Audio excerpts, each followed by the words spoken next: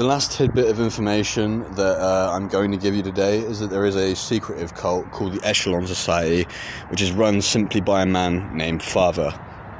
And that is the last piece of information I'm going to actually record. I won't go into what the Echelon Society is, anything like that, but that is it.